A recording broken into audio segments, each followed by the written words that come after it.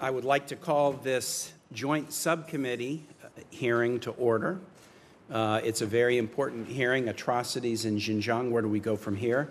And it's two Senate Foreign Relations subcommittees, the Subcommittee on Western Hemisphere and Global Human Rights and the East Asia Subcommittee.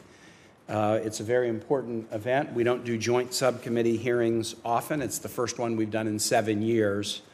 And it is the first meeting of the Western Hemisphere and Democracy Human Rights Subcommittee in this session of Congress. We wanted to start off with a hearing on something that is deeply, deeply important. And I thank my colleagues, the leadership of both subcommittees and staff for joining on this important matter today. This matter of the treatment of Uyghurs in China has to be highlighted and exclamation pointed to the world. China's human rights abuses are well known and widespread, not just in Xinjiang with the Uyghurs, but in particular across the country. China limits the political expression, religious freedom, reproductive choice, and citizens' ability to choose where they live and work. China has repressed Tibet for decades and has launched a despicable and comprehensive crackdown on political dissent in Hong Kong. All of these issues deserve our condemnation and urgent action by the United States and by the world. Nowhere is the assault on individual freedom and basic human rights more comprehensive and more atrocious than against the Uyghur Muslims in Xinjiang province. As a paper released Tuesday by one of our witnesses, Dr. Adrian Zentz, demonstrated, the Chinese government views high concentration of Uyghurs as a national security threat and has been implementing for years a campaign to eliminate the Uyghur population.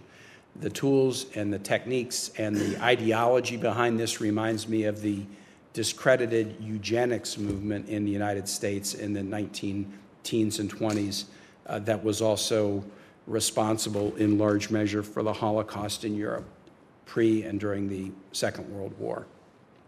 The methods employed by the Chinese government are horrific. They include abduction from third countries, forced disappearances within China, mass detention, secret trials, forced labor, forced sterilization, separating families, banning the use of Uyghur language in schools, and prohibiting a whole range of religious practices.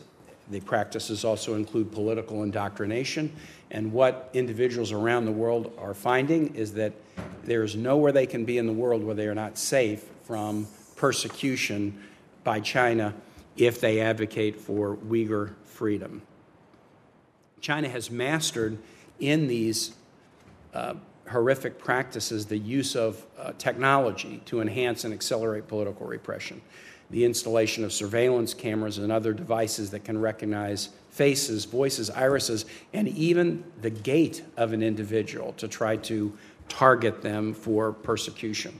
At the same time, China is sending Uyghurs out of Xinjiang province to work elsewhere in the country and engaged in a campaign to import Han Chinese into Xinjiang, including installing individuals from elsewhere in China to live with and report on Uyghur families. China has in recent years abandoned its well-known one-child policy, and because of demographics is now encouraging Han families to have more children at the same time as they're trying to, through forced sterilization and other methods, drive the birth of Uyghur minority down to near zero. I'm proud that senators of both parties have been working together and highlight and denounce these practices, including by passing legislation determining that these actions constitute genocide. I appreciate that both former Secretary Pompeo and current Secretary Blinken have described these actions as genocide, and that additional countries are now making similar determinations as well. At the same time, our actions have not stopped China's abuses, and in fact, recent research from the Australian Strategic Policy Institute shows that China has built or expanded 61 detention sites just between July 2019 and July 2020. The atrocities that we'll discuss today, and there's visual evidence of them that we'll describe as we're into the hearing, should outrage all of us and motivate us to action. I have an additional layer of concern because the state of Virginia is home to one of the largest diasporas of Uyghurs in the United States. These are citizens and residents who are our neighbors and friends in the Commonwealth, and in many cases, Chinese government actions target these families in Virginia, and we'll hear testimony of that today. We're here to shine a light on the latest information about these atrocities looking at the issue both at the macro level and highlighting the case, in my instance, of one individual, Dr. Gulshan Abbas, a detained medical doctor who is the sister and niece of one of my constituents. We're particularly interested in the suggestions from our witnesses about how we can pressure China to end these atrocities and bring them to the greater attention of the entire world. If there's things we can do to prevent U.S. companies from behaving either in direct or indirect ways to enhance the surveillance state atrocities against Uyghur Muslims, we want to know that. And I also hope that our witnesses will address any ideas for action that we can take together with our partners. Thank you, and I want to now offer an opportunity for opening comments to the ranking member of the Western Hemisphere and Human Rights Subcommittee, Senator Rubio, and then we'll follow with opening comments from the chair and ranking of the East Asia Subcommittee, Senators Markey and Romney. Senator Rubio. Well, thank you. I want to thank you and all the members here for convening this important hearing. I also want to thank our witnesses. I want you to know that your research and your advocacy have done much to shine a bright light on these atrocities that are being committed in Xinjiang by the Chinese Communist Party. Ms. Abbas, who I understand joins us virtually, was my guest at the State of the Union last February. Her sister is currently detained in a camp. She and Dr. Gulshan's daughter, Ziba, have been forced to live without their family for no other reason than the fact that they are Uyghurs. Dr. Richardson, you have testified in front of the CECC, which I had the honor to chair for a number of years. You've done so in the past, testified in your work as well as that of Dr. Zenz has been instrumental to me, to my team, to all of us in helping to craft policies. That includes the Uyghur Human Rights Policy Act, which became law last year, and the Uyghur Forced Labor Prevention Act, which we are very hopeful will become law very soon. We're hopeful the full committee will be able to hear it as soon as this month.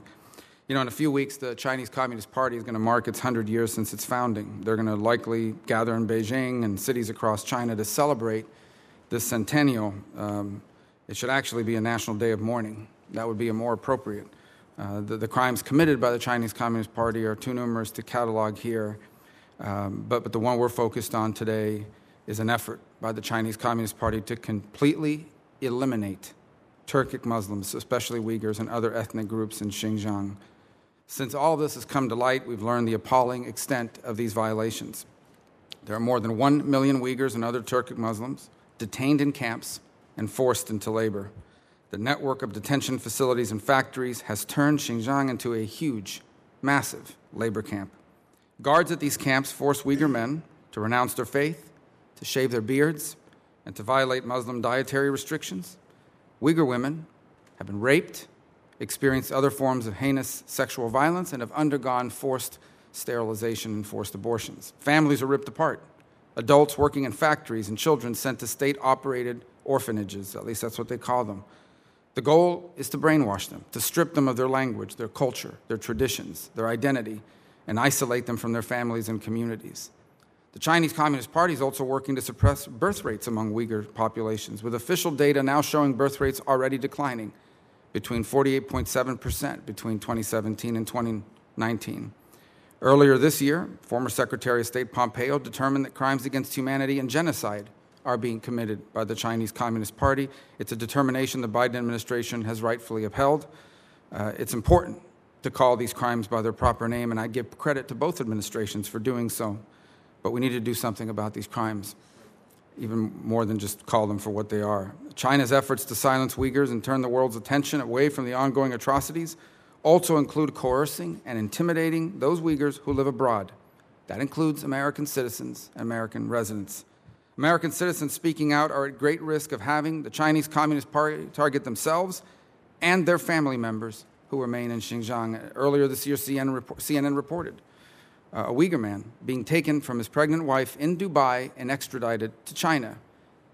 If we don't fight back against the extraterritorial reach of the CCP now, we will one day find that such practices will increase in frequency to the point that many places outside of China will be just as dangerous as the territories they directly controlled by the CCP. I would note in closing that the one major difference between past and present crimes of the Communist Party of China is the motivation. It has evolved beyond simply power to both power and profit. Many Uyghurs and other Muslims are forced to manufacture goods such as textiles and electronics and food products. They're also transported to other provinces and they're forced to work there. the Chinese government calls this, quote, poverty alleviation. That's the term they've come up for it. But everybody else knows what it is. It's slavery. While some companies are waking up to this reality, to the reality that they are unwittingly profiting from these crimes, many still have not. For far too long, companies like Nike and Apple and Amazon and Coca-Cola were using forced labor. They were benefiting from forced labor or sourcing from suppliers that were suspected of using forced labor. These companies, sadly, were making all of us complicit in these crimes. That's why it is critical that the Senate quickly pass our Uyghur Forced Labor Prevention Act to ensure that goods made by forced labor, by Uyghur forced labor, do not enter our markets and make all Americans unwitting accomplices. The crimes against humanity and genocide that are taking place at the hands of the Chinese Communist Party demand an urgent international response. I urge the Biden administration to use all of its tools at its disposal to end these atrocities and ensure that the CCP does not benefit from these crimes. But it is incumbent upon us, those here in Congress, to act as well. And I'm hopeful that our legislation will be a major step in that direction. And I thank you for holding this hearing. Thank you, Senator Rubio. Senator Markey. Thank you, Mr. Chairman. And thank you for coordinating between our two subcommittees, the subcommittee which Senator Romney and I lead on China and the subcommittee which you and Senator Rubio lead on human rights. These two issues have to be brought together, and we have to focus upon it with this special attention which we're giving to it today, because we will be giving a voice to the victims of the horrific atrocities being carried out by the Chinese government and explore ways in which the United States can prevent this suffering and hold its perpetrators to account. The genocide in Xinjiang is a stain on the global conscience. It's hard to fathom how in the 21st century such unspeakable crimes can occur. The Chinese government is engaged in a widespread, coordinated effort to eliminate Uyghur Muslims in Xinjiang and their way of life by engaging in forced labor, arbitrary detention, torture, sexual abuse, sterilization, forced assimilation, and other atrocities amounting to genocide. This alarming repression of China's most marginalized citizens reveals the fundamental rot and weakness of the Chinese system. America's strength is derived from the example it sets by championing human rights and representational government. And we must lead the world in exposing and opposing the crimes of this brutal regime. We cannot decouple our bilateral relationship with China from the lives of persecuted Uyghurs and other ethnic minorities and their families, many of whom live in the United States. The Chinese government's harassment of Uyghurs extends beyond their own borders, and Uyghur Americans and their families have been targeted and intimidated here in the United States as well. I know we will be hearing from wonderful experts today who will shine a light on the plight of Uyghurs and other minorities in Xinjiang. And I hope that this hearing is going to be an opportunity for us to identify additional ways that we can meaningfully address this ongoing genocide. Preventing further atrocities and seeking justice and accountability must be a top foreign policy agenda for this administration, but for us here in Congress as well. Thank you, Mr. Chairman. Thank you, Senator Markey. Senator Romney. Thank you, Senator Markey, for your comments, and thank you to the witnesses for appearing today. Thank you to Senator Rubio for his Uyghur forced labor bill, and I hope that receives the support from our colleagues that it desperately needs. This is obviously a topic of interest to the world at large because it concerns some of the most heinous human rights abuses on the planet today. And they're being carried out by a highly developed nation that's also trying to promote itself as a model to nations around the world. Of course, many of the Chinese Communist Party's outrageous actions are well known by others. Its censorship, its incarceration of journalists, its repression of religion, its oppression of all minorities, its surveillance of its own citizens. But when it comes to its genocide of the Uyghur people, China has largely been able to hide what it's perpetrating from the world at large. From the concentration camps and forced labor, to families being torn apart, to Uyghur women being sexually abused by Han Chinese, what the Communist Chinese Party is perpetrating on the Uyghur people is atrocity not seen or imagined coming from a nation in the modern era. Our hearing today is meant to inform us on the conditions and treatment of these people and to help us consider steps that can be taken to end this abuse. Thank you, Mr. Chairman. Thank you, Senator Romney. Let me now introduce the witnesses, and then we will hear their testimony in the order that I introduced them. We have a superb panel of 3 witnesses. First, appearing virtually, Dr. Adrian Zenz is an anthropologist whose ingenuity, persistence, and thoroughness have helped uncover important details about the scale and the ferocity of China's persecution of the Uyghurs, as well as China's ethnic policy in general. Dr. Zenz was born in Germany. He obtained a master's degree in development studies from the University of Auckland, followed by a PhD in social anthropology from Cambridge. He previously worked as a lecturer in social research methodology and doctoral advisors at the European School of Culture and Theology, currently serves as a senior fellow in China Studies at the Victims of Communism Foundation here in Washington, D.C. He also serves as an advisor to the Interparliamentary Alliance in China. Dr. Zenz is the author of 2 books on Tibet, and just this week he presented new and very compelling detailed research demonstrating that the Chinese government sees the Uyghurs as a national security threat and is attempting to dilute the population in Xinjiang province by forcibly reducing birth rates and importing Han Chinese. Dr. Zenz joins us remotely from Minnesota. Our second witness who will follow Dr. Zenz, very important, is Rushan Abbas. She was born and raised in Xinjiang province.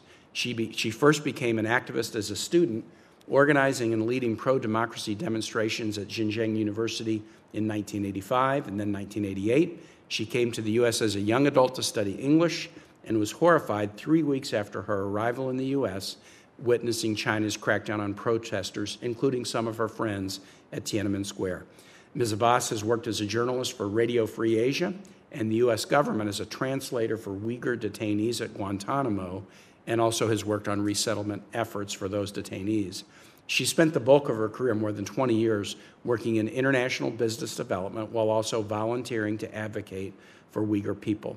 In September 2018, Ms. Abbas announced China's use of detention camps in Xinjiang at a think tank event. Just 6 days later, her sister and her aunt, who were living in different cities in Xinjiang province, were both secretly detained. For more than 2 years, the Chinese government refused to answer any questions about the whereabouts of Ms. Abbas's sister, Dr. Gulshan Abbas, a medical doctor who has spent her career caring for patients in Xinjiang. A year after her sister's disappearance, Ms. Abbas left a career in business development and is now dedicating herself full-time to advocating for the Uyghur community. She's the founder and executive director of the Campaign for Uyghurs and is an effective advocate. Today's hearing is particularly fitting for the Abbas family, as Dr. Abbas's birthday is Saturday. Dr. Abbas's picture is right here behind Senator Markey. This will be her 3rd birthday spent in detention. The family learned in December, just recently, that Ms. Abbas was secretly tried on false terrorism charges in 2019 and sentenced to 20 years in prison. I want to welcome Dr. Abbas's Dr. Ziba Murat, who is here. So glad that you're with us, who is here in person. Ms. Abbas, Ms. Murat, and several other members of their family live in Virginia, and I'm proud to have them as my constituents. Ms. Abbas is joining us from London, where she has just finished testifying at a series of hearings on Chinese atrocities toward the Uyghurs. Finally, our 3rd witness is Dr. Sophie Richardson. She's the China director at Human Rights Watch, renowned expert on China's human rights abuses, frequently here on the Hill to educate members of Congress. She's a graduate of Oberlin College and the Hopkins Nanjing program, completed her PhD at the University of Virginia in political science and government. She's the author of China, Cambodia, and the five Principles of Peaceful Coexistence, as well as numerous articles on domestic Chinese political reform, democratization, and human rights in China and across Asia. We're very glad that Dr. Richardson could be with us in person. So that will be our introductions. Again, we'll first hear from Dr. Zenz, then Ms. Abbas, then Dr. Richardson, and then we will proceed to questions. Dr. Zenz, by the able assistance of the staff members of this committee, you will now magically appear on the screen before us, and we're anxious to hear what you have to say. Well, thank you indeed very much, Mr. Chairman. I hope you can hear and see me. We are hearing you just fine. We're not yet seeing you, but we're hearing you fine. So keep talking, and we hope we'll see you. Oh, here he is. Now we can see you. Thank you. Good. Well, I thank you for inviting me to testify today. In retrospect, it is clear that Beijing has carefully prepared its campaign of subjugating the Uyghurs and other ethnic minorities in Xinjiang through an unprecedented buildup of police forces in 2016 and 17, complemented by advanced surveillance technologies. Party Secretary Chen Quanguo used strategically the first 9 months of his reign in Xinjiang to prepare the ground, then embarking on the internment campaign, while simultaneously rolling out other aspects of the atrocity, including forced labor, sending children to boarding schools, and birth prevention. The CCP's long-term strategy in Xinjiang began first with what Chinese researchers themselves have called drastic short-term measures that were absolutely necessary and effective. Quote, there was a quote, end of quote. An internment and re-education campaign to break people's will and enable the state to assimilate an entire people. This, quote, short-term measure is culminating in several long-term aspects that I will discuss. First, an imprisonment campaign which removes key influencers or the elite of Uyghur society by sentencing them to long prison terms. At the same time, nightlight analysis of satellite images, such as conducted by the RAND Corporation earlier this year, showed that by May 2020, only 13% of re-education camps, which are run in addition to prisons, showed a significant decline in nightlight emissions, potentially indicating closure. For 45% of camps, the emissions increased. The authors estimate that by mid-2020, 87% of internment camps were still likely active. Second, parent-child separation. Children are reared by the state in highly securitized boarding schools where they must speak Chinese and are raised as loyal followers of the party. This is designed to win over the entire next generation. Third, coercive labor, by which men and women are made to work in full-time labor-intensive factory work, separating families, maximizing state control over the young generation, breaking intergenerational chains of cultural transmission. Labor transfers also serve to reduce the population density in Uyghur heartlands, constituting one aspect of a population strategy. Fourth, a drastic reduction in birth rates. Significantly lower numbers of children make it easier for the state to focus resources on indoctrinating the young, promoting social control, and assimilating them through greater mixing with the Han, reducing also the need for policing and security over a shrinking population. New evidence shows that Xinjiang's campaign to suppress birth rates is very likely part of a long-term strategy to, quote, optimize the ethnic population structure, end of quote. Chinese academics and politicians argue that Xinjiang's, quote, terrorism problem can only be solved by optimizing its ethnic population structure. High ethnic minority population concentrations are considered a national security threat. Optimizing such concentrated Uyghur populations requires embedding substantial Han populations into them to dilute them. The Han, quote, positive culture, end of quote, is supposed to mitigate what some researchers have called the Uyghur, quote, human problem, end of quote. Scenarios that bring in large numbers of Han sufficient to dilute and embed the Uyghurs but do not overburden the region's ecological carrying capacity entail drastic reductions in ethnic minority natural population growth, which is also the key recommendation of related officials and researchers. Based on population projections that were published by Chinese academics, my research shows that this difference could range between 2.6 and 4.5 million lost lives through state-mandated birth prevention by the year 2040. The most likely scenario being minus 2.5 per mil negative population growth. Beijing's strategy in Xinjiang is not one of population destruction, but of population control. It's a mass atrocity without mass slaughter, one with human rights violations of historic proportions, but leading to a loss of millions of lives potentially. The most concerning aspect is that minorities are demonized and framed as a human problem threatening an otherwise healthy society. Xinjiang no longer publishes reports of birth rates or population counts breakdowns by region or ethnic group, leaving researchers in the dark and preparing the region to cover its tracks as a slow genocide is unfolding. I urgently ask that the US Senate passes the Uyghur Forced Labor Prevention Act and that the US government enacts further economic and/or diplomatic sanctions on the Chinese government in light of mounting evidence of an ongoing genocide, sanctions on technology that could be used in atrocities, punitive economic sanctions, strong measures against Uyghur forced labor, and especially a strong framework to cause American companies to comply with sanctions against forced labor, even if this results in retaliatory acts against them, referring to Beijing's new strategy to enact counter-sanctions against US entities or companies. This creates a new challenge that calls for strong targeted measures that American companies will comply with US law and sanctions. The United States should also seek to exert maximum pressure against Beijing at the United Nations over mounting evidence for genocide, using all disposable means to raise public attention, coerce relevant UN departments into action, or at least naming and shaming. The US should also consider strong measures against the Beijing Olympics, publicly calling on US companies to revoke their sponsorship and doing more to publicly expose the moral relativism of the IOC. Thank you. Thank you, Dr. Zenz. We will now move to Ms. Abbas and Dr. Richardson to follow. There will be 2 roll call votes at 11:30. I believe we'll be able to get through both sets of witness testimony, and then my intention is we'll just keep the hearing rolling and have folks attend and come back and forth.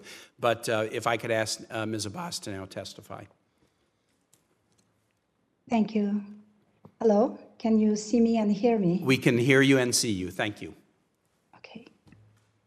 Thank you so much to Senator Kaine, Senator Markey, and Senator Rubio, and the members of the committee for holding this hearing and giving me a chance to testify here. Today's Chinese regime has been fed by the West and empowered by the willful ignorance of the international community. Beijing is seeking global domination. The genocide Uyghurs are facing will be the future of the entire world if we do not move quickly.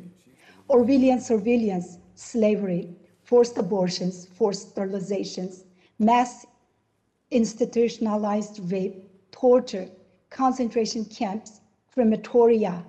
We know where this is leading.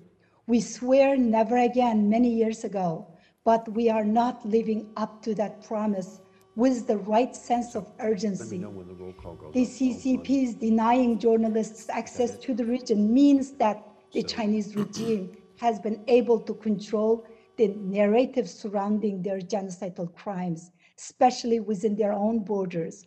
This has led to a high number of genocide denialists who target survivors and activists attempting to undermine their stories and even threatening their lives. I'm joining you now from London, where I recently testified for the Independent Uyghur Tribunal. What I have heard in the past few days from the witnesses, experts, and even a perpetrator himself has informed that this situation is far worse than what we are hearing or speaking. Every word they spoke brought terror to my soul. This has been ongoing for years, and while we might pat ourselves on the back for making progress, Uyghurs back home are facing active genocide, and every day that goes by is another hell on earth. For myself, each night is a sleepless one, imagining what horrors my own sister might be facing. In September of 2018, my sister, Dr. Gulshan Abbas, a gentle, non-political, law-binding grandmother, was taken by the CCP in retaliation for my advocacy and use of free speech here in the United States as a US citizen. She retired from her medical career early due to a poor health. In 2 days, it will be her 59th birthday and the 3rd birthday that she has spent in a dungeon without her family. The Chinese regime has remained silent about her whereabouts. In fact, they published libel against me, and they said that my claims of her disappearance were false. They stated that I had stolen someone else's photo and made up a missing relative. Chinese state actors use platforms which are forbidden to their own residents in order to discredit our advocacy work in spite of this propaganda. It was confirmed in December of last year by the Chinese Ministry of Foreign Affairs that she was sentenced harshly to prison on sham charges. Like so many Uyghurs, her supposed crimes are kept purposely vague. They used the false claims of terrorism and separatism to dehumanize and target any Uyghur, but her true crime was her ethnic identity, being an Uyghur. Of course, I am one of the millions who are suffering, but this situation illustrates how family members are being held hostage to punish American citizens for utilizing our rights here in a free country. My niece Ziba is in the room with you right now. She has put her entire life on hold and even moved to DC area to continue to desperately seek to free her mother. Words cannot express how painful it is for me to watch her struggle to raise her own 3-year-old daughter while they're dealing with the immense pain and the trauma of having her mother held hostage. It's not an exaggeration to say that we in the United States have long deliberately ignored all the warning signs of this regime, but we are waking up. A regime blatantly committing genocide should not be treated as an equal. We cannot continue to choose to treat an international criminal organization as a legitimate government. The United States has been at the forefront of holding the regime accountable, but we need to see more legislation that will offer material protections for Uyghur people. We desperately need stronger coordination between our allies and the shared valued countries. You can find some of my recommendations, including regarding legislations, in my written testimony. The Uyghur issue must be treated as critically urgent, not only for my sister and our people, but for all of the world. If we do not stand for humanity today, we will most certainly lose that privilege tomorrow. Thank you. Ms. Abbas, very powerful. Thank you so much. Dr. Richardson, please. Sorry, the mic isn't going on. Is it on? Great, thank you. Chairman Kaine, Ranking Member Rubio, Chairman Markey, Ranking Member Romney. Human Rights Watch appreciates this opportunity to testify regarding the role of private sector in human rights violations against Uyghurs and other Turkic communities in Xinjiang, the northwestern region of China. Building on 25 years of work documenting human rights violations in the Uyghur region, we recently concluded that Chinese authorities are committing crimes against humanity against Uyghurs, Kazakhs, and other Turkic communities.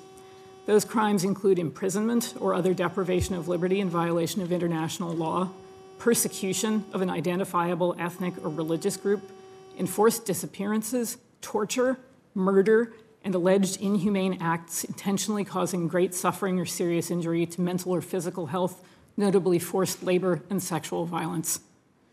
The title of this hearing asks the question, where do we go from here?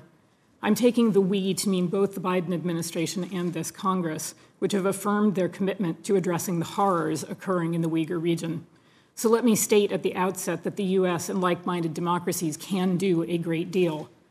My written testimony addresses issues of coerced or forced labor by Uyghurs and other Turkic communities and the role of the Chinese and foreign private sectors since the beginning of the Xinjiang authorities' Strike Hard Against Violent Extremism campaign in 2014.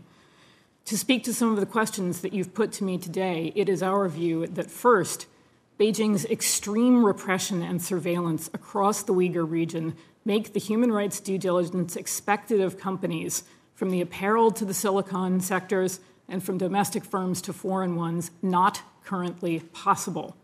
This, in turn, has implications for firms in the region. Do they know whether they are operating in ways that leave them complicit in serious human rights violations? For those that say they are sure their operations and supply chains are clean, how are they able to prove that? How hard do they even try? Inspectors cannot visit facilities unannounced. or speak to workers without fear of reprisals. Some companies seem unwilling or unable to ascertain precise information about their own supply chains.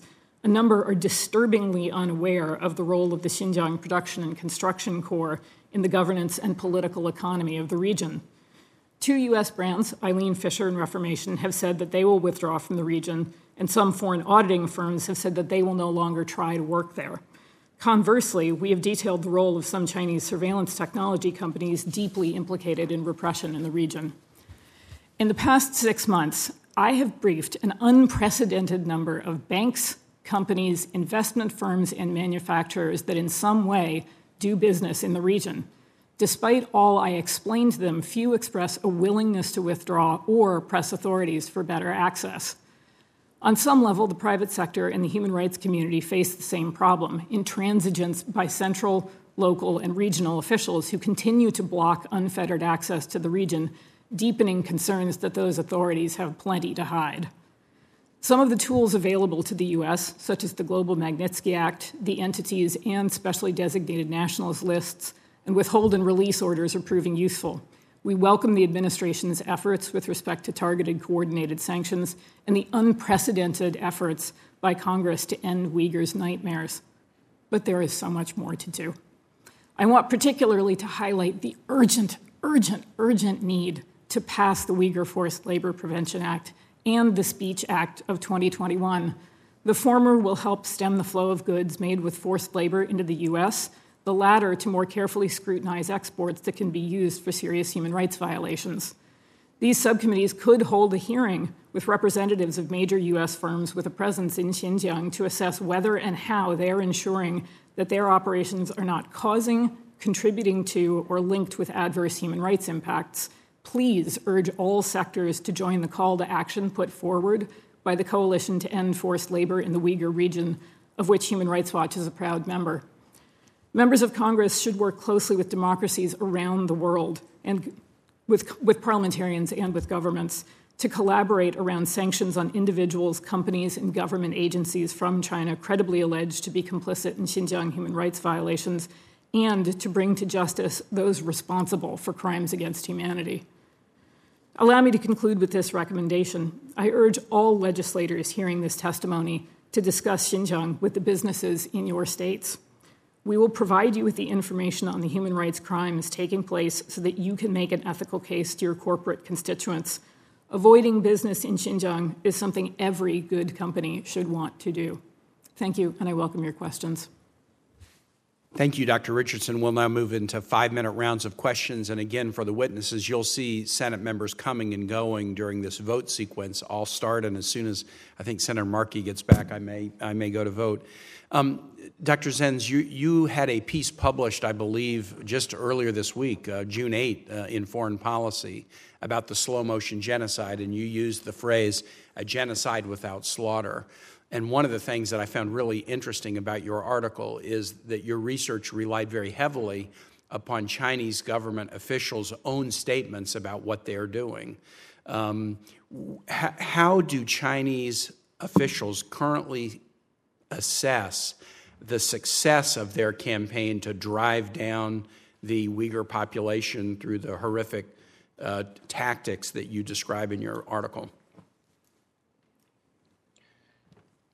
Their assessment is positive of their own policies, reflections such as by high-profile academic Li Xiaoxia, who I cited last year in my research paper, and she was used to write the Xinjiang population report earlier in 2021, where she's praising the policies, arguing that Uyghur women, this is slightly paraphrased, are no longer baby-making machines. The Chinese is roughly that. That's how it was tweeted famously by the U.S. Embassy in China. The Uyghur women are no longer baby-making machines, and Twitter then suspended their account over violation. That was based on a research report by one of the high-profile Xinjiang population researchers cited in my work last year.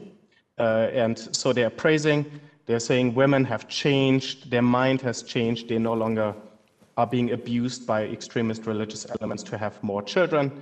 They now can have a better education and their own career choices. There's also a lot of praise about the labor transfer, how it's successful in changing minds, changing traditional or backward values, and promoting employment and incomes.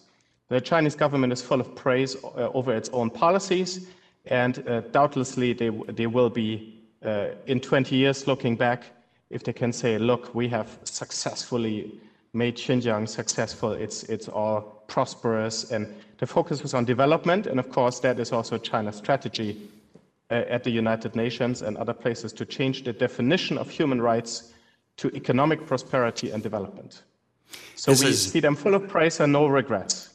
This is a very chilling thing. It's not just a coordinated campaign. It's a coordinated campaign that, in the views of the Chinese officials that are designing it, they are feeling good that it's succeeding, and that should create a sense of urgency to work on the forced labor bill and other bills. Dr. Richardson, let me ask you this question. We just passed a bill in the Senate. It was a comprehensive bill to try to focus on the U.S.-China relationship. There was a piece of the bill that Senator Romney and I sponsored dealing with the Olympics. We talked about this. Senator Romney, as you know, was the head of an Olympics that was held, Winter Olympics in Salt Lake City, and so understands the Olympic movement very, very well. We chose to not call for a complete boycott in the sense of the amateur athletes who have worked hard. We didn't want to target them, but we've called that a minimum for a diplomatic boycott. I believe Dr. Zen's testimony suggested that we should also be encouraging corporations to revoke sponsorships, et cetera. We were of the opinion that an Olympics would create an opportunity around the world to focus attention on China, and in that frame of attention, we might do things to grab the world's attention and demonstrate more vividly to everyone the atrocities that are being conducted against Uyghurs. What advice might you have for us, either with respect to policy or how we interact with corporations, the media organizations that are covering the Olympics, so that we can use this moment of attention to dramatize what China would prefer to keep hidden? Thanks for the question, Senator. A couple of thoughts for you. We share the position of supporting at least a diplomatic boycott. The only piece of Senator Romney's op-ed with which I disagreed a little bit was his recall to the IOC and the idea of having a heart-to-heart with that institution. I think that would require finding that the IOC has a heart. I have interacted with few institutions that had the power to make positive change and flatly refused to do so, and spent a lot of energy denying that it had the ability to do so. And I think one of the biggest problems with the IOC relates to a key development that we may see, which is about athlete activism and athletes being able to use their own voices to express their concerns about being made to compete in a place where they may share some of the views that we're all expressing this morning. And I think the IOC has not taken that on board. If you were to have a hearing with U.S.-based companies on human rights due diligence and China, I would certainly get NBC and a number of the other U.S.-based companies here to explain how they are making sure that their engagement in the Olympics doesn't contribute to violations. Very good idea. I'm going to now ask Senator Rubio to take over questions. Let me build off that, Dr. Richardson. There are numerous American companies in the tech field and textiles who frankly, either want to pretend like this problem doesn't exist because they benefit from it or are slow to get to it or what have you. For example, I've repeatedly written and notified Thermo Fisher Scientific that their technology is being used by Chinese law enforcement to build a DNA database of Uyghurs. And despite that, I mean, all evidence is that they continue to provide these products which enable these human rights abuses. So in your research, I mean, it's well documented that Thermo Fisher continues to do this and doesn't care. The question is, in your research, what other companies do you believe are enabling these atrocities that we've seen? We've written, Senator Rubio, thanks for the question, primarily about Thermo Fisher and its sale of DNA sequencers to the Xinjiang Public Security Bureau at the same time that entity, along with the regional government, was carrying out a program called Physicals for All, and under the guise of a free healthcare program was gathering DNA samples to which the recipients couldn't really say no. And we too wrote repeatedly to Thermo Fisher asking what protections it had in place. And to be clear, we were never able to specifically show that Thermo Fisher sequencers were used in that campaign, but that they were being sold at this same time and wouldn't answer key questions. I think the bigger issue that it flags up, and part of the reason we're enthusiastic about the Speech Act, was that it wasn't illegal then or now for Thermo Fisher to sell that kind of technology. And part of our discussion with them was about the very idea that that technology could be used for gross human rights violations. And I think the Speech Act is very strong in suggesting that all different kinds of technologies that lots of American companies sell to China, for surveillance or other kinds of technology purposes, could be used for appalling human rights violations. And there's no effective, quick check on that to try to, as you know better than I do, effectively export control a single technology takes years. So there has to be some kind of upfront scrutiny of companies that are making lots of money contributing to a highly repressive environment. Well, some people would hear this and say, okay, it's terrible, but who cares? I mean, what's so dangerous about collecting the DNA of people? And you've talked about some of the grotesque human rights violations. I could certainly speculate about the ability to design. I mean, stuff sounds like science fiction. It really isn't. The ability to design bioweapons and biomaterial that target people of a certain genetic makeup but spare people of a different genetic makeup. Look, there's advantages to having DNA data because it allows you a huge advantage in terms of testing for biomedicine, and then there are nefarious uses of it.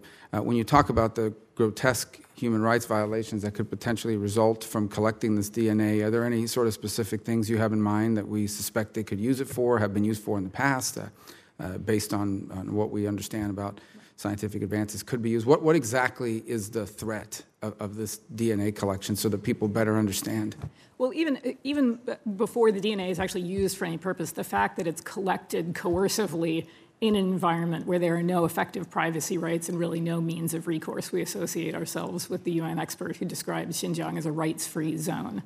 But what we have documented authorities doing is building DNA databases to be able not just to employ it for some of the purposes you've described, but to be able to identify the relationships between people.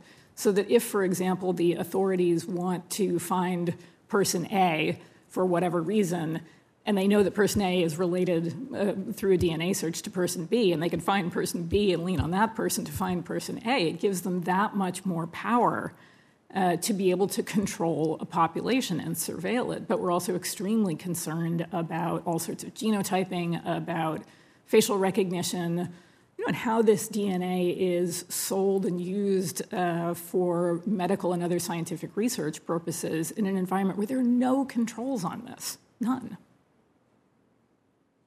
Senator Haggerty. Thank you, Senator Kaine. Good to be with you today. Before we start, I want to commend former Secretary of State Mike Pompeo for designating the Chinese Communist Party as being engaged in genocide and crimes against humanity when it comes to the Uyghur and the Turkic population there in China, and also want to applaud Secretary of State Blinken for upholding that determination. In May, Congressman Michael McCall asked John Kerry, the Biden administration's special envoy for climate change, the following, quote, "Can you assure us that slave labor coming out of China, where genocide is taking place as we speak, are never a part of the climate solution in the United States?" And in that hearing, Special Envoy Kerry acknowledged and said that, quote, "Solar panels, in some cases, are being produced by forced labor." Ms. Abbas, do you agree with assessments that solar panels produced in China are often produced using slave labor?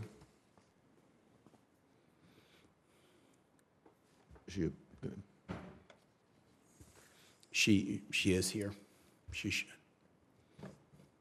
Yes, I'm Ms. here. Alice. Sorry, I didn't realize that I was muted. Thank you for that question. Yes, the panels and the solar panels are coming from the Uyghur region, and the Uyghur forced labor is inside the solar supply chain, where the Uyghurs are forced to mine quartz in the desert to create solar panel cells. And these companies also buy lots of the Uyghurs for their manufacturing process. So in order to fight this normalization of modern-day slavery, we should pay attention to every industry, including solar panel. And you made a really good point here, Senator, about the climate change. While Chinese regime is not paying attention to human beings, they are killing people, they are running active genocide, they're conducting active genocide. Are they going to care for climate change? And they always, when we engage with any kind of conversation with China, including the climate change, China's crimes against humanity should be up in the forefront, because many companies, they are making money from the Uyghurs' blood, sweat, and the tears for their economic advantage, and the lobbying against the those interests. Yes, I appreciate. Yeah, I appreciate that point, and I'm very concerned, as are you, that we place our pressure toward green policies and climate agenda ahead of slave labor and human rights. And I think we all know that slave labor, Uyghur slave labor, is used not only to create the solar panels, but also to mine the coal. A tremendous amount of coal is burnt, takes a tremendous amount of energy to create these silica panels. And we are in a situation, I hope that we can avoid being in a situation where we are putting, again, green policy ahead of human rights and supporting slave labor that is being promoted by the Chinese Communist Party against the Uyghur population. I'd like to turn to history for a moment. The Chinese Communist Party is aggressively pursuing a policy of systematically repressing multiple ethnic minority groups, including Tibetans, Uyghurs, Mongolians, and ethnic Koreans. Today, what we call China has a long and complex history, including many diverse ethnicities and cultures, many changes in geographic borders. This question is for Dr. Zenz. Dr. Zenz, how did the Chinese Communist Party use and abuse China's complicated history to advance the Chinese Communist Party's geographic, ethnic, and cultural claims, and even justify the party's heavy-handed approach towards ethnic minorities in China? I think one of the most pertinent cases for this is the fact that in a recent Chinese state media documentary, a number of well-known Uyghur intellectuals and textbook editors were paraded with shaven heads and prison clothing, having been sentenced to long prison terms over government-approved textbooks that were published several years ago for supposedly promoting pan-Turkism and separatism, and now languishing in prison. And the Chinese government has embarked on a strong propaganda strategy to argue that the Uyghurs have always been Chinese. Pan-Turkism is the expression used for giving testimony to the Turkic heritage of the Uyghurs, who are, manifestly a Turkic people with a Turkic language and ethnicity, etc. However, any association with the Turkic roots and supposedly in opposition to the Chinese roots is now being punished as a crime, and people are even put into prisons and internment camps and re-education camps for doing so. So China's engaging sort of this, and of course Chinese academics are actively rewriting history. Of course they have been, but it's become even more intensified. Similar things are happening in Tibet. Tibet's always been part of China. But in Xinjiang, it's become particularly extreme, with parading these intellectuals and textbook editors, and now they're confessing their crime just for including like Uyghur children's stories. And it's sort of standard Uyghur literature in textbooks which were government approved. Yep. Thank you, Dr. Zenz. Gentleman's time has expired. I'll recognize myself for a round of questions. Radio Free Asia's Uyghur service has been at the forefront of reporting on the brutal detention of millions of Uyghurs and Muslim atrocities in China's far west. making it impossible for the Chinese government to deny the existence of the detention camps and create the surveillance state, which they're doing. I've long championed the RFA's Uyghur service, despite the Chinese government's efforts to silence reporters by detaining and harassing their family members inside of China. I concluded that we had to do something about it, and so in the Strategic Competition Act passed by the Senate this week, my provision was included to increase by over 50% to $70 million a year the Radio Free Asia Uyghur-only news service. Dr. Richardson, how important do you consider Radio Free Asia and its work in China, especially with regard to Xinjiang? Sorry, Senator Markey, I'm struggling for the right adjective here. Essential, critical, like oxygen.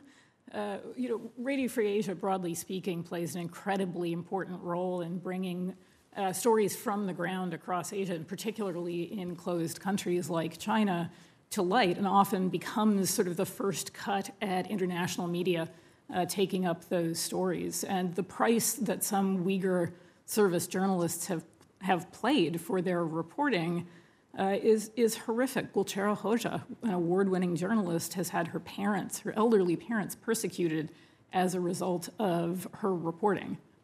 Yeah, so the Chinese government has inflamed anti-Uyghur sentiment and Islamophobia throughout China through its portrayal of Uyghurs in its state-controlled media, so we have to have a counter, which is inside that country.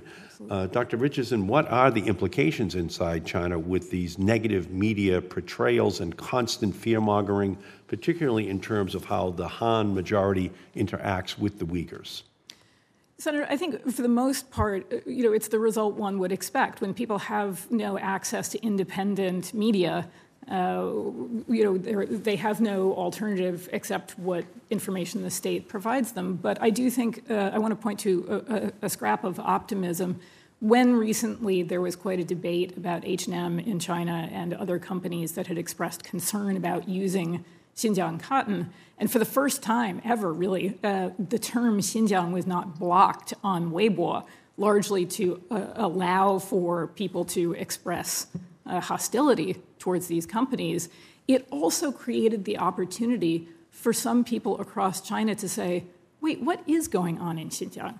Why is there so much concern? What is happening in the solar or the cotton sector? And that was, I think, a very healthy sign that when people have access to information, they'll ask questions. Yeah, Ms. Abbas, thank you for your activism and your work to shed light on the atrocities being committed by the Chinese government, and also for your support for Uyghur communities here in the United States. And I know that you are very focused on this issue. We have a very vibrant Uyghur community in Massachusetts, and so it's important that your voice is there, and it's an outlet for those seeking to share their experiences. Is there a message, Ms. Abbas, that you would like to send to those Uyghurs and other persecuted minority groups who are watching you at this hearing today? Each time when we have hearings like this and have the attention of our brave lawmakers who are defending the humanity and trying to raise awareness and do something, take some tangible action, that give a hope for Uyghur people. And I want to say that the Uyghurs in diaspora should not forget that they are not alone. There are people like yourself, like the senators here, and the many people who are defending the conscience of the world, which is being attacked with this current atrocity, current genocide. There are people being the voice of these voiceless and defending those defenseless Uyghur people. So stay strong, have a hope, and don't look at people like myself and my family is being retaliated because I spoke out. Do not stay silent and take action and be the voice for your families if they are being taken. We are facing barrage of disinformation and attacks on our activists and the witnesses too, and the survivors by the Chinese regime. by the Radio Free Asia journalists, but the Radio Free Asia journalists are doing amazing job with covering, they are the first one to report the detention of my sister in June 2020, and that they are the one actually who reported with the investigative journalism with Mr. Dolkan Isa's mother's death. So we should use whatever we can and prioritize funding the independent organizations like Radio Free Asia Service to cover the genocide. So there are a lot of good things are happening, and that gives us the hope and the fuel ourselves to continue fight against this brutal, barbaric regime. Yep. Thank you for your leadership. Thank you for your courage. Senator Romney. Thank you, Mr. Chairman. Dr. Zenz, a question to you, and perhaps two questions to you. Normally, practices such as this would yield extraordinary outpourings of anger and angst from people around the world. The governments would be very angry and would express this in many ways, given what's happening to the Uyghur people. So I guess I'm asking you to help analyze the mind of Xi Jinping and the Communist Chinese Party. Why do you believe they felt they could go ahead and do this? What's their purpose for doing so, and why do they think they'd get away with it? And secondly, and this may be impossible to predict, but who's next? Given what they've done to Tibet, what they're doing with the people of Hong Kong, what they're doing to other ethnic minorities within China, what they're doing with the Uyghur people, who might be next? So again, two parts. One, why are they doing this? And two, who's next? Yes, thank you. I'll quickly respond to the second question, who's next? I believe anyone who is next who is systematically acting not in line or even in discord or even against the Chinese government in a more organized or institutionalized way. And I'm thinking of instituted religion, be it Falun Gong, house church Christians, Muslim groups outside of Xinjiang. Even Marxist students have been targeted. I predict, to also answer that question, I predict that the current increasing repression, not just of Uyghurs and Tibetans, but of anybody within the Chinese Communist Party control, is going to spiral into increasing paranoia of control. Because that's the tendency, that's the historic precedent. If you look at Stalin, if you look at Hitler, if you look at these autocrats, there's a repression only begets more repression, and control begets a loss of trust, which actually makes repression worse. And who's to say who's next in line in this, in what I believe is a growing paranoia within the regime? The question of why, and especially the Uyghurs, is because the Chinese government did realize at some point that they had lost control. They were not going to win over the Uyghurs. The Uyghurs were too concentrated. Here we're looking at the issue of population, the human threat. So Uyghurs is one of the largest ethnic groups. It's 11 now, close to 12 million people, growing at a good speed. Many academic studies that I've researched say the Uyghurs are too concentrated. It's almost impossible to penetrate, break up the society.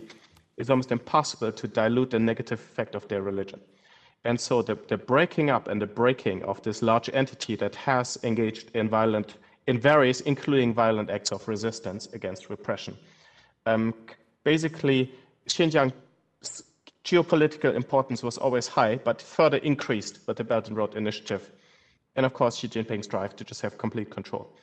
And so this initiative is a long-term experiment to, for good, really deal, break, and assimilate, and to some extent destroy the group's entity and identity as a group. Of course, we see some application of that elsewhere. Tibetans are also subjected to coercive assimilatory pressures on an unprecedented scale.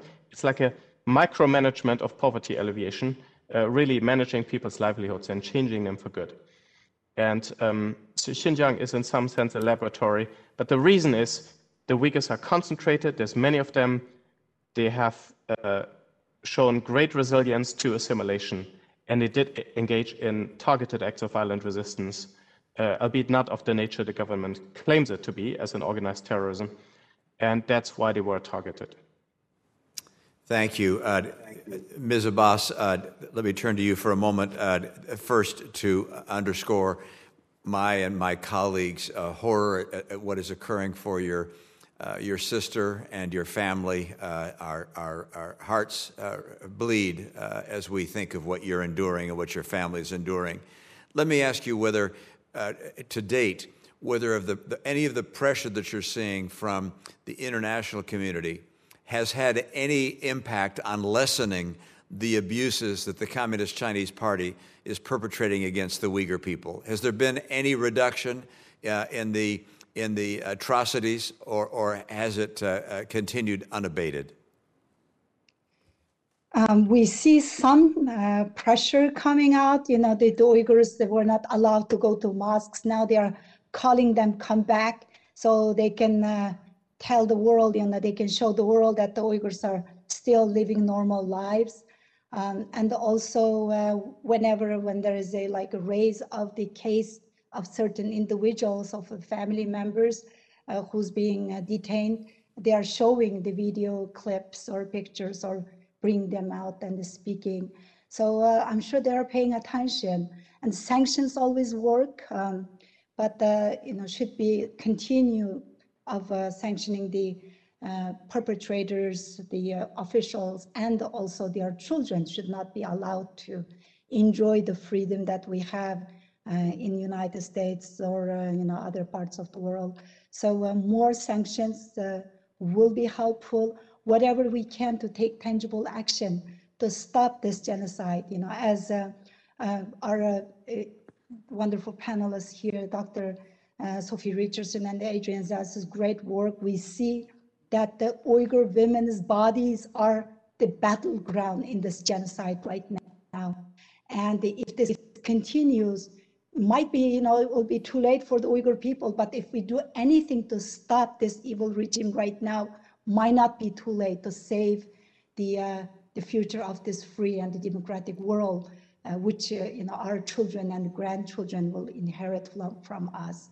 And everything that we have worked so hard on past 75 years, we can still save the free democratic world before the Chinese regime implements all that. As mentioned earlier, they tried with the Uyghurs and Tibetans, and now look at the Hong Kong, what's happening in Hong Kong. And also they are exporting the surveillance system and even maybe the slave labor, forced labor to other countries as well, while they are already exporting the surveillance system to more than 18 countries, as we know. So it is very critical for us to take this last chance to stop this and save the world. Thank you. Mr. Chairman. Thank you, Senator Romney.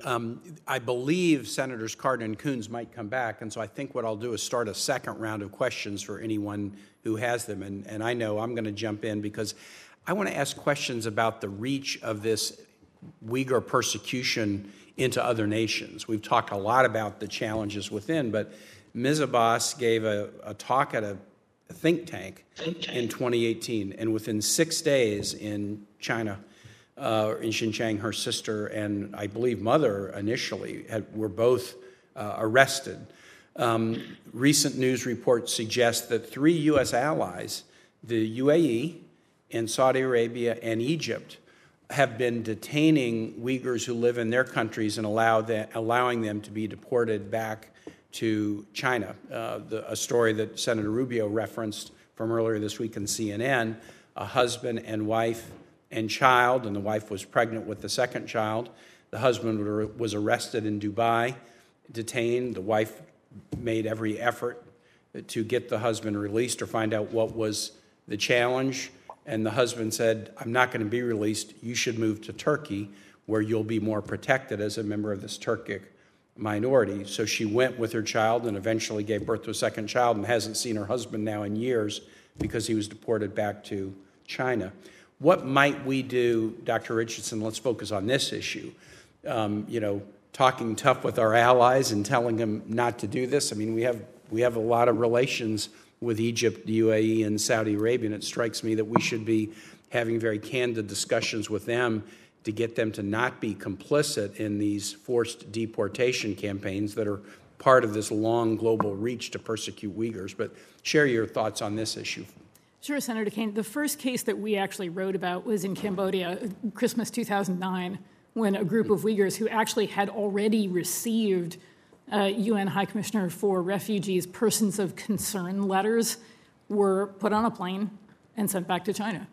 These were people who had already been designated as having legitimate cases, and it's been a real struggle across different parts of Asia, Central Asia, and increasingly the Middle East. I think one of the most important things that the U.S. could easily do with allies would be, not just have those candid conversations, but to offer in a coordinated fashion to step in and take those people, shelter them, offer to give them some kind of, a safe haven, at least until they're able to do what international law requires, which is to contest their removal before a competent court.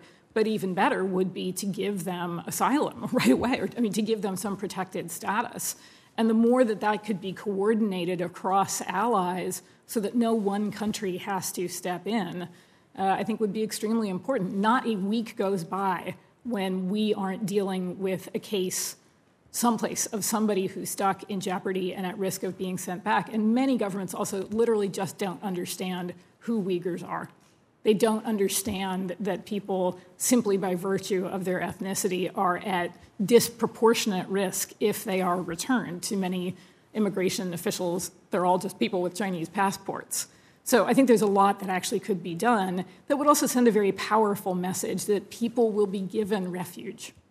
So just to follow up, I want to make sure I understand what you're suggesting. You would say that if somebody was going to be detained in another country, and clearly it looked like the detention was just oriented toward pulling them back to China because they're Uyghurs, the U.S. or other nations could allow them to apply for asylum, demonstrating under U.S. law the well-justified fear of persecution.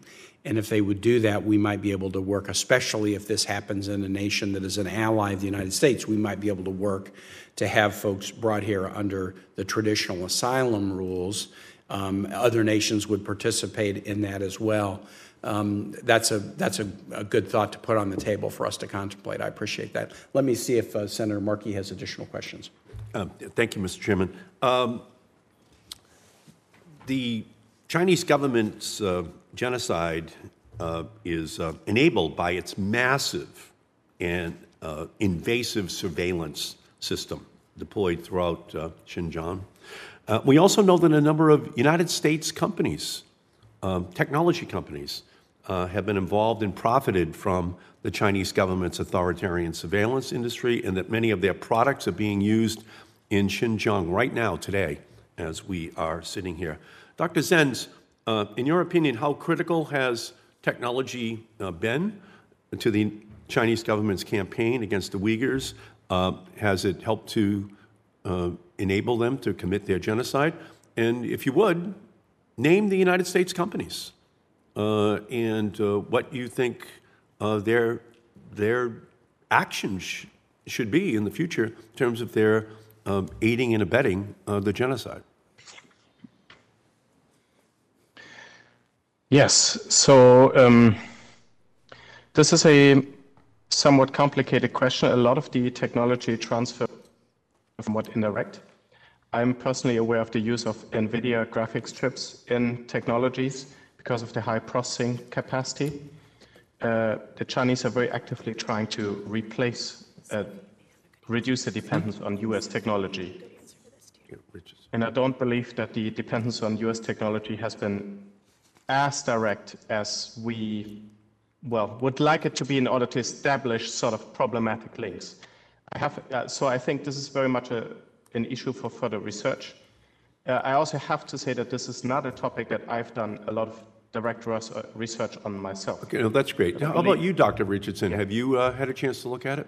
We've looked mostly at what Thermo Fisher's engagement was, and I would endorse what Professor Zenz just said. I'm trying to think of a succinct way to explain this. It is very hard to know exactly what U.S. or any other country's businesses are actually doing in Xinjiang. And one of the best things that could come out of this hearing would be to task CRS with doing research on that so that we could all have the same information. the surveillance networks there are incredibly complex. We've primarily looked at the Chinese firms that are engaged in it, but you could easily take the list that China File published of Forbes 500 companies a few years ago, pick the American ones, and write them and ask them what their human rights due diligence strategies are and how deeply enmeshed in the surveillance operations in the region they are. Okay, thank you. And Dr. Abbas, what would you like to see done in order to ensure that Uyghur families here in the United States are not intimidated, not harassed by Chinese officials or subnational groups that use communications technologies to torment those families that are here in the United States? We need to pass some legislations to deal with the threats against the Uyghur Americans, because as you mentioned, the Uyghurs are getting threatened by the Chinese regime, hostage taking their family members and they're threatening them. So we should investigate the interference by the regime against the Uyghur Americans, and this includes the threats against the health and the well-being of the Uyghurs as well as their families back home. And there are many coercive videos of the Uyghur families are denouncing or disowning the Uyghurs in America, and that should be condemned and countered with the truth. And the Senator Kaine represents the largest Uyghur American community in the U.S., and we really appreciate him highlighting the Uyghurs' case, and that actually, we believe, keep the family members alive. Just the highlighting, speaking, and then we need to investigate the presence of the CCP officials spreading propaganda on American campuses or American, like our free social media platforms. They are doing everything they can to dehumanizing the activists and also spreading disinformation. So that should stop. No, and I agree with you, and I think it should be very high on the American policy agenda to put a plan in place in order to give protections to Uyghur Americans and their ability inside of our own country to speak freely and without fear. And we know how good the Chinese are at using modern telecommunications technologies in order to put fear in the hearts of Uyghur Americans, and we have to do everything we can as a government to protect those people. Thank you, Mr. Chairman. Senator Romney, you have other questions? Yes, thank you. Dr. Richardson, I was not familiar with the deportations of Uyghurs to China. What is the purpose of that from the Chinese standpoint? Is it to silence outspoken individuals, or is it to try and bring all Uyghurs back to China? What is the intent, do you believe, of this effort? Senator, it's a peculiar pathology. Most governments, when people flee, are fine for them to go. They don't want them back. Yeah. And it's also peculiar because the people who have been forced to return are not necessarily political activists or known government critics. Many of the cases that we know about are simply ordinary people. They're business people, they're scholars, they're not sensitive in any particular way. And so we can only conclude that the Chinese government's goal is to try to forcibly return all Uyghurs and other Turkic Muslims to the country so that they're unable to share their stories with people outside. And I think that's a very frightening impulse, and the fact that so many governments have complied with it and assisted it is very worrying. Yeah, I have no sense of the extent of the Uyghur diaspora and where Uyghur individuals have gone to, where they live. Do you have any sense of sort of what the population of diaspora is and where it might be concentrated, if it is concentrated?